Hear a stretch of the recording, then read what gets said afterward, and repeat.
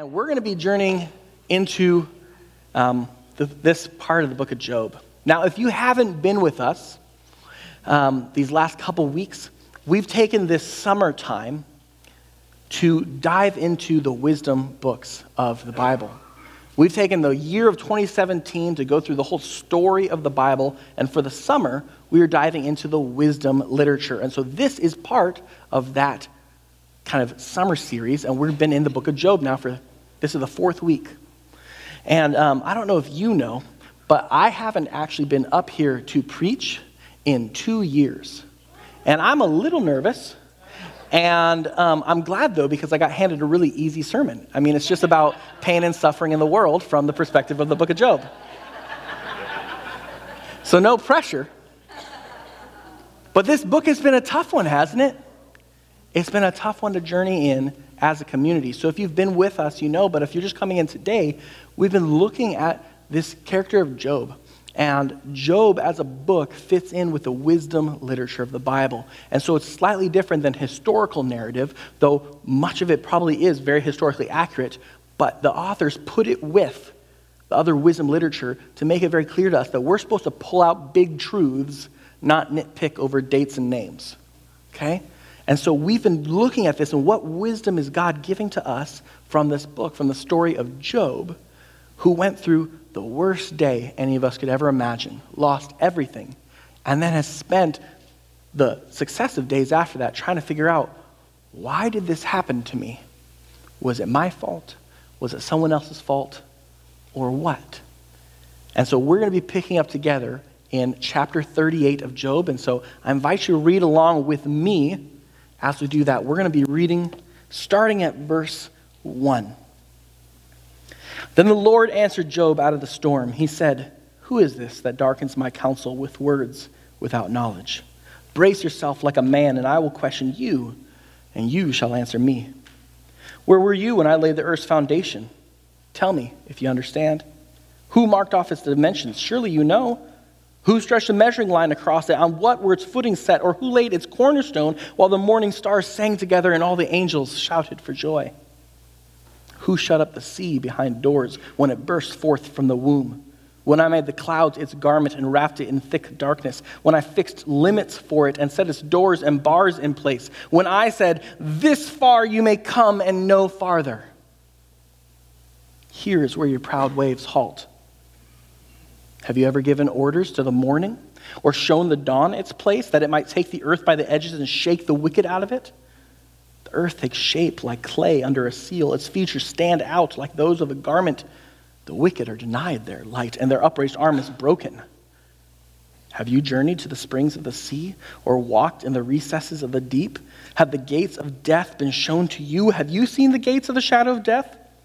Have you comprehended the vast expanses of the earth? Tell me if you know all this." And this is the word of the Lord. Thanks be to God. Whew. Wow. It kind of seems like God just showed up to smack back Job for even thinking about doubting him, right? And we can read into that, right? I tried not to, but it's really easy to read into this and kind of give God one of those voices where he goes, "I am God, you are not. Sit down and be quiet, sonny boy." But I don't think that's what's happening here. See, for Job is in this state of overwhelm and crushing grief. And everything he thought he knew about life is being called into question.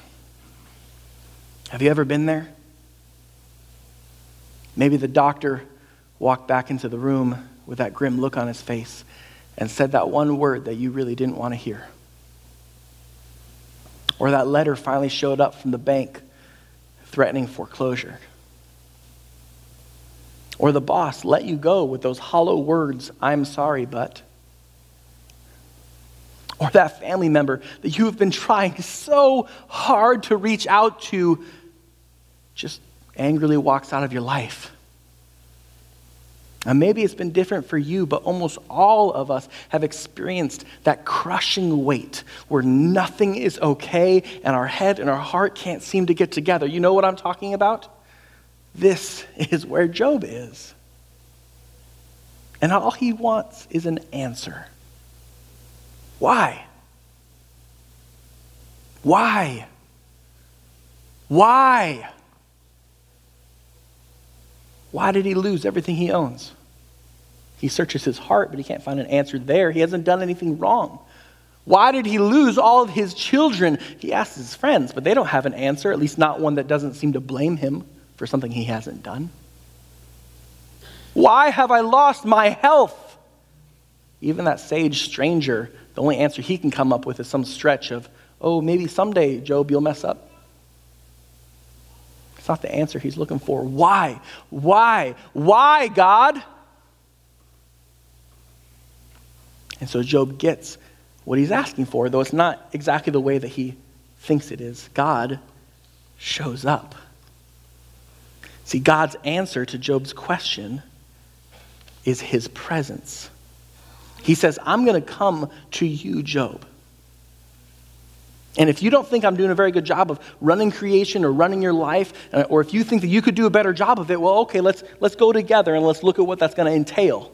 And then he takes Job on this cosmic tour of the universe. And he says, Job, do you even know how much I care for you? Not only you, but the whole world. Were you there when I formed the world out of swirling dust? Did you help me measure the diameter and make sure there's just enough mass in it and just enough distance from the sun so the orbit was perfect for heat and light and life? Were you there to join in with the song when I had finished speaking creation into being and all the stars and the fish and every atom sang for joy with the angels? And then he changes and he starts talking about the sea, because the sea at that time in ancient culture was used to point to anything that was dark or mysterious or dangerous. In essence, the sea is the very idea of evil. And so God starts talking about this thing that Job's been asking about. Can you put limits on the sea? Do you know how to limit death? Have you held on to the ends of that leash to keep that snarling beast at bay? Do you think you can judge all the wicked? Do you think that your judgment can make sure to separate people from high and low? Because you know what? Light does that. Darkness, everything's flat, but when light comes in, there's depth, there's texture, there's color, there's visibility, but you can't even see where light comes from. You wouldn't know the first thing to do to walk it back to where it's supposed to go to make room for darkness. I mean, come on, you've got to know this, Job, right? Because you've lived so long. Because you're so wise and able to discern what is fair or not. So you can hear my bias kind of reading in a little bit more snark for God, I think. But mostly God is asking these questions of Job where every answer to each question is no. But a fuller answer is, have you been there? And the fuller answer is, no, God, I wasn't there, but you were. See, God is trying to give Job some perspective. But he's not trying to shame Job into silence. I want us to see that. He's not saying, sit down and be quiet. He's connecting with Job and bringing him into a bigger perspective so that he can gain some knowledge, some understanding. And we love knowledge, don't we, us humans?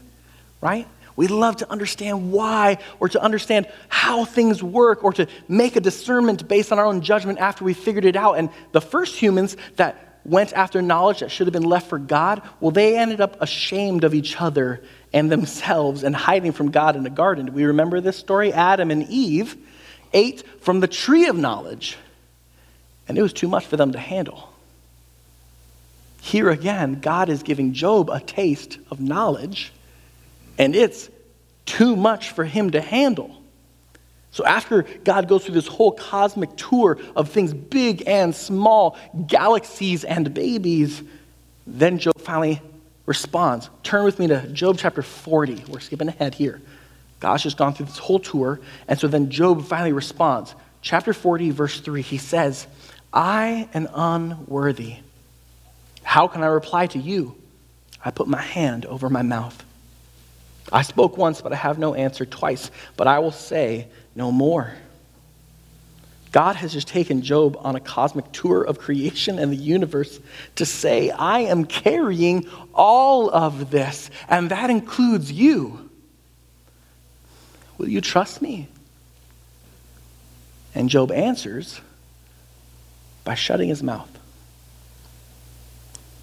It's a pretty strong answer, don't you think? When my wife asks me a question and I answer by going,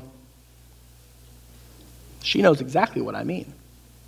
Because you see, Job maybe is coming into some realization that God is onto something. He's coming from some higher perspective, but he's not quite yet ready to trust him. He knows, God, I know that you're carrying everything, but he's not quite yet ready to say, I trust you with my whole life, even this darkness that I don't think I deserve. Trust is hard, isn't it? Actual trust means that you don't know everything. You don't understand everything. And that's not the way that we like it, right? I want to know why. I want to understand how. I want to make a judgment on whether or not it's fair based on my discernment. But God's not asking us to judge for him on how he's doing. He's drawing near to us and inviting us to still trust him based on his character. Because so far, Job understands God is God. He is not. But he's still not in a place to just blindly trust God with everything that's happened in his life. There's still some questions that he has. Yeah, I get that you're good, God, but I can't seem to reconcile that with all the suffering in the world I see. Have you ever felt that way? I mean, it's all well and good to believe in a good God who creates a good world, but what about this world? Where there's brokenness and pain and injustice, where good people hurt and bad people seem to do fine. What about our world, this good world that's touched by death and darkness? Does that still fall under a good God? Well, God addresses that question in the next section. So let's read together. This is chapter 40, starting in verse 8.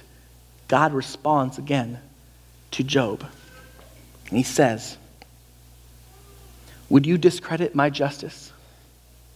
Would you condemn me to justify yourself? Do you have an arm like God's? Can your voice thunder like his?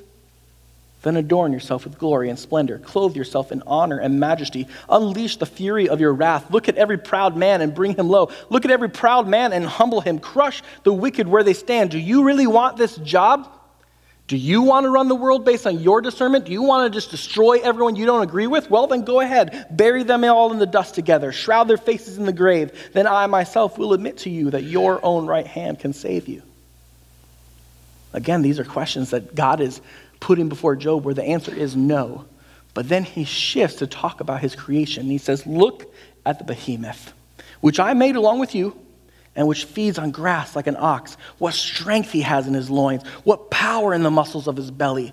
His tail sways like a cedar. The sinews of his thighs are close knit. His bones are tubes of bronze. His limbs like rods of iron. He ranks first among the works of God. Yet his maker can't approach him with his sword.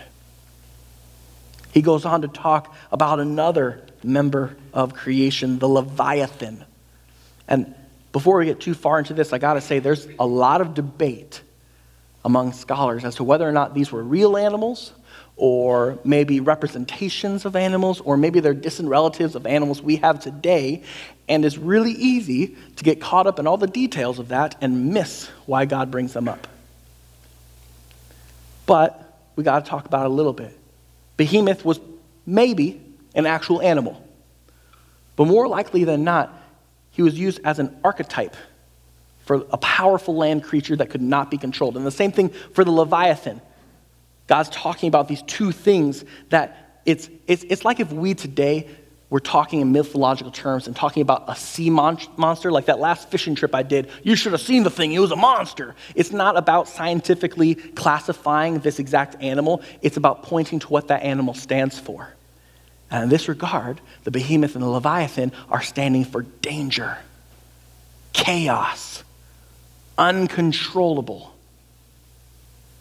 See, God is showing Job, even though you can't hunt these creatures, even though you couldn't defeat them, even though you couldn't tame them, I can. I'm God. I made them. I know where they sleep. They bow in submission to me. They are dangerous. They even represent chaos, but they're beautiful. God is proud of how powerful they are. They have a place in his creation. Danger and chaos have a place in the world that God created. And they're not just instruments of his fury or punishment. And it doesn't mean that he just walked away and let them loose either. See, God created and continues to create an extremely complex and amazing world, but it was not designed to prevent suffering per se. See, our world is good, but it's not perfect. It's ordered, but it's wild. And it's beautiful, but it's also dangerous. And we get into dangerous territory when we start judging whether or not something is just or good based on how God has designed the world. Right? We don't do this with other things. Like, imagine if we decided to judge gravity. Like, we get over here and we go, oh, wow, gravity makes things fall down over here too? Well, I don't know about that decision. I don't know what God was thinking. Like, we don't question that. But in the same way, why do we question whether rain falls in one place and not another? That's the way the ecosystem works. Like, we don't question it when a bone breaks when you fall. That's what bones do. We don't go, that unjust God, my arm broke when I fell out of the tree. No, that's what the arm does when you land on it wrong. And so in the same way, why do we question when one person gets diabetes or heart disease and not another? Those things don't point to the injustice of God. They point to the fact that there is still danger and suffering in our world. These are questions that make us think we can judge how just God is based on his creation. But see, through the book of Job, the Lord is asking us to stop trying to simplify him and put him into some box or formula that we make. We can't. Every time science discovers something new, our minds get blown with the bigness of God. And God's also teaching us to stop accusing him based on our limited evidence and our limited perspective. It's really easy for me to judge God based on my judgment. If I was God, I would do it differently. We say that, don't we? I would not let anyone die, except for the bad people and the ones I don't like. Like, that doesn't work, right?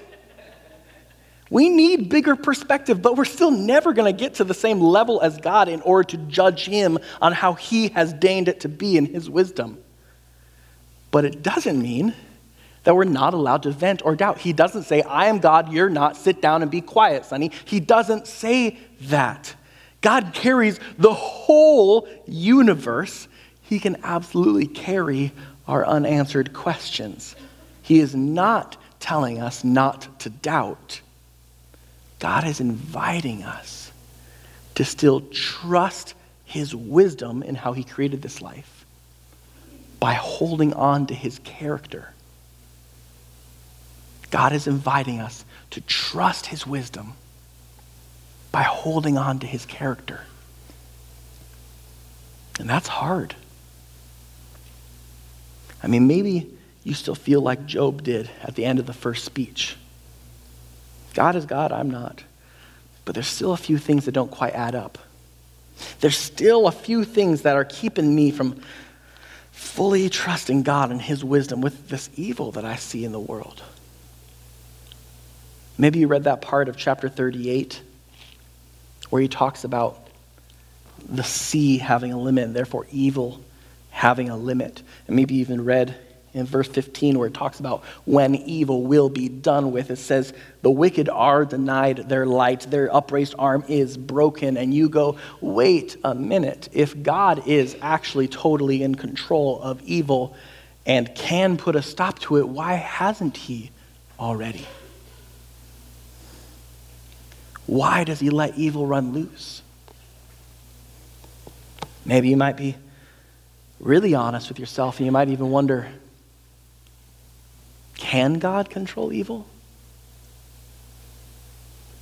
I don't know if you're like me, and maybe you spent some time looking at the pictures of Houston and the surrounding area this week in the aftermath of Hurricane Harvey, and just seeing freeways underwater, homes, belongings, photo albums ruined, people who've lost their lives, and my heart just breaks. Or you might not even know, but there's monsoons happening in Southeast Asia right now, in a part of the world where there's so much more poverty and so much less infrastructure, and there's over 1 million people displaced from their homes, and thousands have died. And you see the pictures of these places, and it just looks hopeless. And you go, well, if God is in control of all this, he must not really care. No. God is good. I know God is good. But if he's good, then maybe he can't stop it. See, I know God says that evil is part of his creation and that it's under his dominion and under his control, but how can we be sure? How can we actually know that it's under his control? Well, the next section actually addresses that. This is in chapter 38, starting in verse 16. Job has another question, or God has another question for Job. He says, have you journeyed to the springs of the sea or walked in the recesses of the deep? Have the gates of death been shown to you? He asked Job, have you even been to where death lives? And again, Job's got to answer no. And Job doesn't know it, but we know. There is someone that can say yes. There is one man that has been to Hades and then came back. The author of the book of Hebrews said that it's in the type of wisdom that could only be God's that Jesus used death to break the power of death. See, God's answer to Job's question and our question of why is there still suffering in the world isn't necessarily an answer that we like or want, but his answer is his presence. He draws near to us. God speaks, and all the galaxies are born. And he shows us how meticulously he cares for creation. God speaks, and every creature and every person comes to life in his breath. He sends his son to show us that we are the pinnacle of that creation, that we are the ones worth dying for. And then Jesus speaks the words, "It is finished." And all of our failures are erased. Why? Why? Why would he leave heaven for us? Why would he endure beating and mocking for us? Why would he pray for the forgiveness of those who are crucifying him? He does all this to show us his character,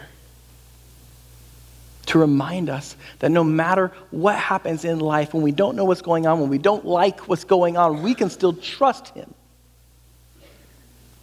We can still trust that he is with us. We are not alone. He is still good. He is still God. I don't know if you are in a season of suffering or blessing right now. But all of us have an opportunity to lean on God's character that he reveals to us. To put our trust in him. To lay that trust at his feet. And then we get to respond just like Job does. After both speeches, Job responds again and he gets it. This is chapter 41. Chapter 42. Then Job replied to the Lord, I know you can do all things. No plan of yours can be thwarted. Then skipping down to verse 5, my ears had heard of you, but now my eyes have seen you. Therefore, I repent and I turn back to you. We can trust God because he's shown us what his character is. He is still good. He is still God. And he promises to always be with us. Amen.